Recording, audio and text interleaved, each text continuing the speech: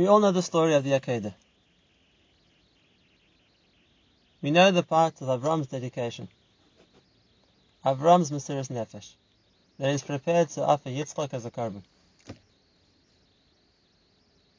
It wasn't easy. It wasn't easy to be able to offer his son as a korban, the son that he had invested so much dreams, so much hopes for the future. But that's why the stakes were so high. The merit of the Akedah is the merit which guarantees the continuation and the eternal continuation of Klal Yisrael. Every year on Rosh Hashanah, we come back to the Akedah as the reason why we ask for Hashem to forgive us and continue to give us life.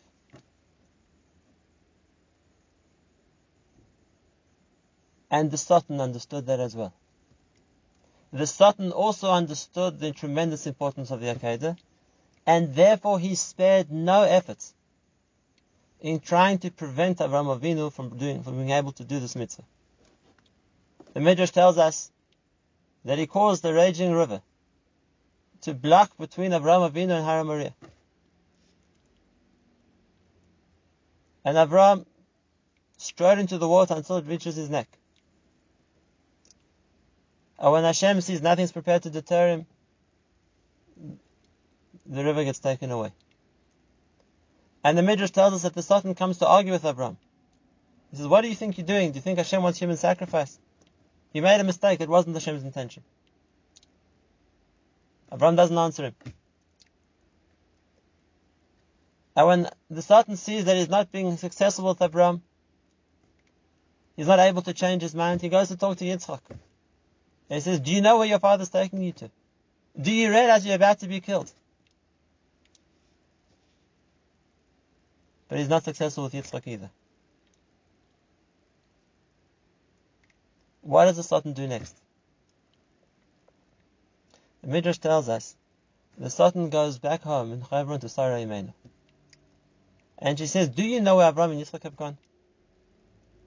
Do you know that Avraham is on his way to shecht your son Yitzchak? And the concept shocked Sarah so much that that's what caused her death. In the pasuk at the beginning of the 6th parasha of Chayei Sarah, it says, Vayavai Avram. Avram came. Where was he coming from? And the Midrash says he was coming back from Har Moriah. He was coming back having just been able to be successful in the tremendous nisayon of the Akedah, and he was coming back together with Yitzchak. And he arrives home only to find that his wife, Sarah, was nifta. And the question we have to ask ourselves is, what did the Satan have to gain by killing Sarah? She couldn't have prevented the Akedah even if she wanted to. She wasn't there. So what did the Satan achieve? By scaring Sarah to the point where she died. And we need to understand, it wasn't stam cruelty. So what did the Satan have to achieve by it? Another question. We understand that every word of the Torah is significant. Let's look what the pasuk says. And if we look carefully, we'll see there seems to be an unnecessary phrase in the Torah. It says after Sarah died, Vayavai Avram. Lispoid v'Sarah v'Rivkosa. Avram comes to eulogize Sarah and to cry for her. He comes to Sat He comes to mourn the loss of his wife. And the next pasuk, Vayokom Avram el pnei meisei. Avram gets up from being next to his dead, and he goes to speak to the Bnei Ches. What are the points of those few words? If the idea was to go and find Sarah a fitting burial plot, so it should have just said, and Avram went to speak to the Bnei Ches. Why does the Torah emphasize, and Avram got up from next to his dead? It seems as if he abandoned the Shiva. He came to sit with her, to cry for her, and then he gets up. Why is it something that the Torah has to tell us? What's the significance?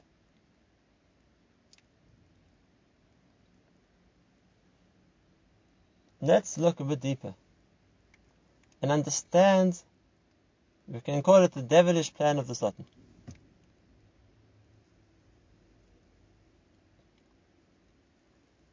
The Satan saw he couldn't prevent Avram doing the Akedah. The Satan saw that Avram was not to be swayed. Not by physical impossibility, not by arguments. The Satan saw that Yitzchak also couldn't be stopped. But the Satan was desperate to stop the Akedah. He also knew the tremendous merit that Klal Yisrael will get from it.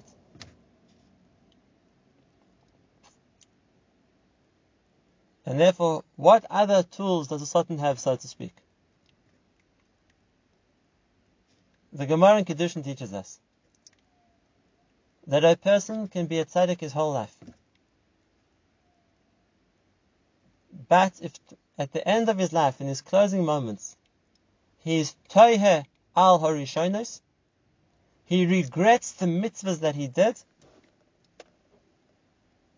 then the Gemara brings a pasuk that the tzidkas tzaddik lo ya'amud lo, the righteousness that he did will not be remembered for him. A person can regret his mitzvahs, and by regretting his mitzvahs, he loses the schar that he deserves. That's a terrible punishment, but it exists. And therefore, what was the plan of the Satan? When he couldn't prevent Avram doing the Akedah, he thinks of another strategy.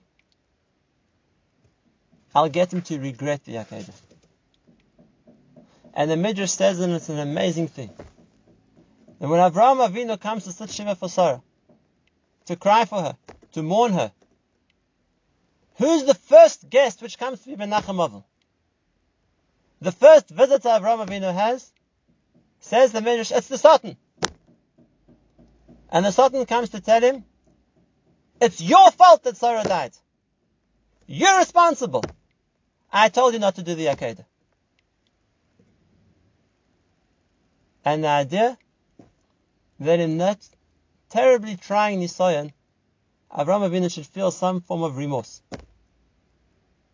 Regret that he did the Akedah. Because then the Satan is able to take away all the schar.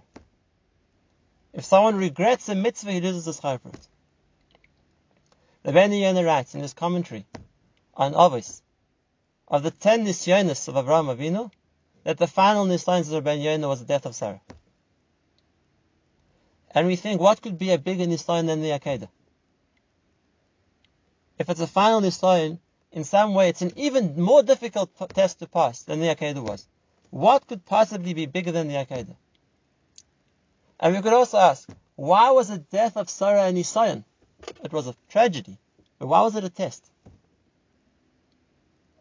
And here we see the test. Yes, at that time, when Avram's in pain and losing Sarah, and the Satan comes to tell him, this is your fault. She died because of the Akedah. Had Avram felt any regret, he would have lost the source of the Akedah. And that's why Avram doesn't stay to wait.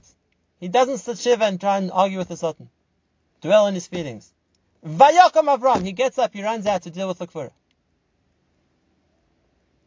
Not to have to confront the Nisayon. They should never feel remorse for a mitzvah he did. And that's just one final stage in the greatness of Avraham Avinu.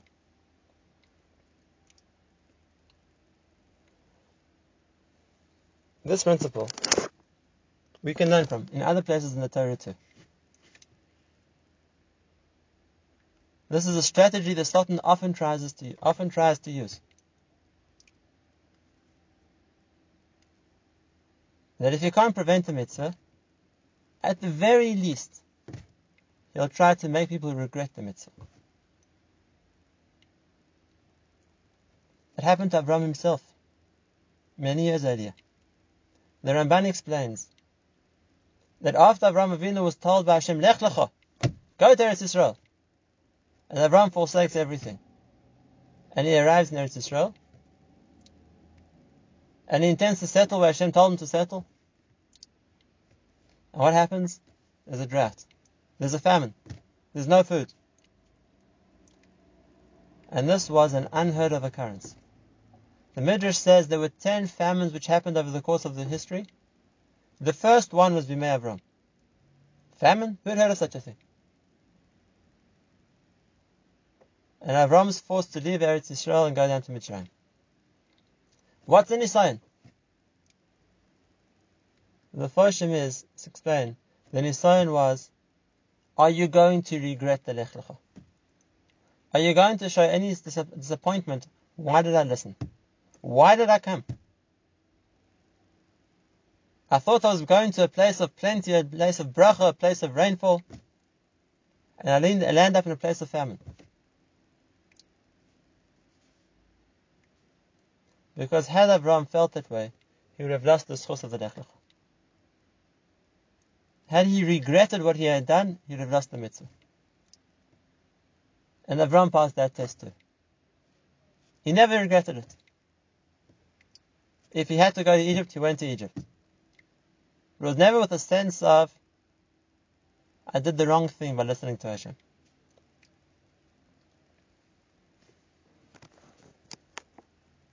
Let's look at another example. Someone else who was put in exactly the same Nisayan. And let's look at the story of Yosef HaTzadik. Yosef HaTzadik is the other example of Bereshis, of somebody who faced an extreme test. It was a different kind of test, but nevertheless, it's put on the pedestal of an extreme test that somebody had to deal with. And that was the seduction of the wife of Potiphar. And as difficult as it was, Yosef rallies everything he can. The memory of his father, the thought of the future Urim V'Tumim, in order to be able to pass the test. And he does. He does. He manages to run out the house, and he did nothing wrong. And Yosef obviously feels a certain sense of satisfaction, appreciation, if you pass such a big Nisayan. But what happens next? Potiphar's wife tells him, fabricates a story for what Yosef did, and Yosef gets thrown into jail. Had Yosef been Nichshal, that wouldn't have happened. It's only because Yosef passed the test. It's only because Yosef didn't fall that as a result he ended up in jail. He ended up in jail for 10 years. How many times over the course of those 10 years, where Yosef went from being the manager of Potiphar's household, where he had everything going for him, to being incarcerated in an Egyptian jail, how many times could it have occurred to Yosef, this is all because I did a mitzvah. This is all because I passed my test. How many opportunities could Yosef have had to regret what he did? To think back and think, things would have been so different had I done the Avera. And that was the point. That was the point. The Sultan put him there to tempt him to feel regret. The Sultan knew the value of the mitzvah that Yosef did. And if he wasn't able to be machshel him, he wasn't able to bring him down, to cause him to sin, at the very least, the Satan is going to try his utmost to make Yosef regret the mitzvah. But Yosef doesn't. Yosef is also strong. He withstands in his phone for 10 years. For as long as he's in the Egyptian jail, he never regrets that he landed up in jail for doing a mitzvah. And that's why the source is still completely his. But we learn a principle from this. We can see it in our own lives also. The Satan always has a second strategy. The first strategy is to prevent somebody doing a mitzvah. The first strategy is to cause somebody to fall to an avera. But even if you're successful, you manage to pass the test, you do the mitzvah even if it's difficult, you aren't seduced by the Satan to doing an avera, even if it looked inviting. That's only the first encounter. That's only the first round. There's going to be a second one. If a person gained a lot, or could have gained a lot, by the mitzvah that they did, if the Satan wasn't able to prevent it, he's going to try and make you regret it. He's going to try and make a person feel or think that they lost out by doing the mitzvah. And in that way, if you can get them to regret having done the mitzvah, he's achieved the same thing. Because if a person regrets his mitzvahs, then he loses his reward, as we saw in the Gemara. We say this principle and every time we say Mariv. And we ask Hashem, V'haser Satan milponeinu u'meyacharenu. There's a Satan in front and there's a Satan behind. There's a Satan before we do things, which tries to prevent us from doing the right thing. And there's a Satan behind, that once we've done the action, he tries to get us to regret it. The person is strong, and he decides he has a time kavur for learning Torah. In that time, he won't be disturbed.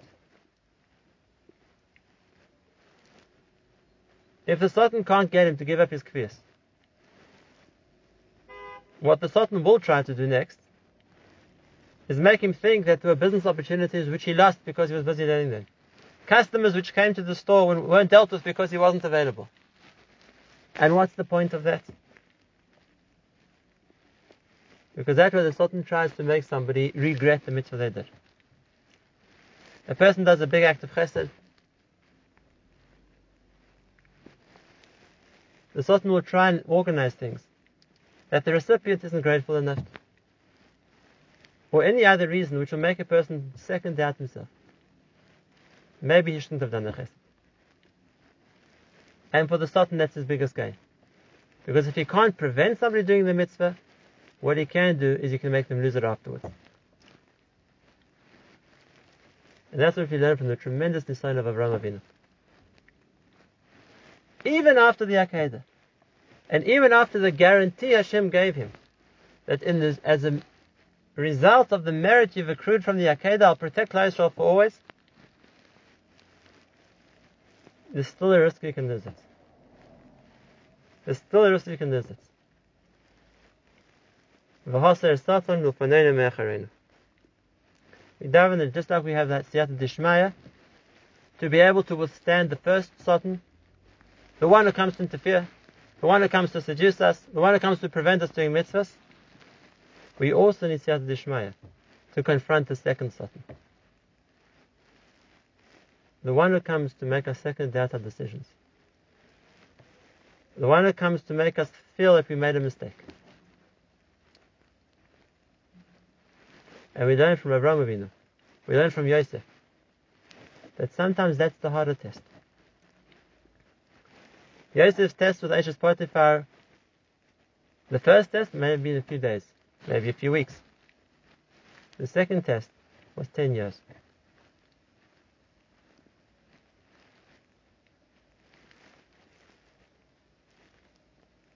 And if we are aware of the Satan strategy, then we're able to strengthen ourselves, to remind ourselves of this principle. Once we've done a mitzvah, never ever look back and regret having done a mitzvah.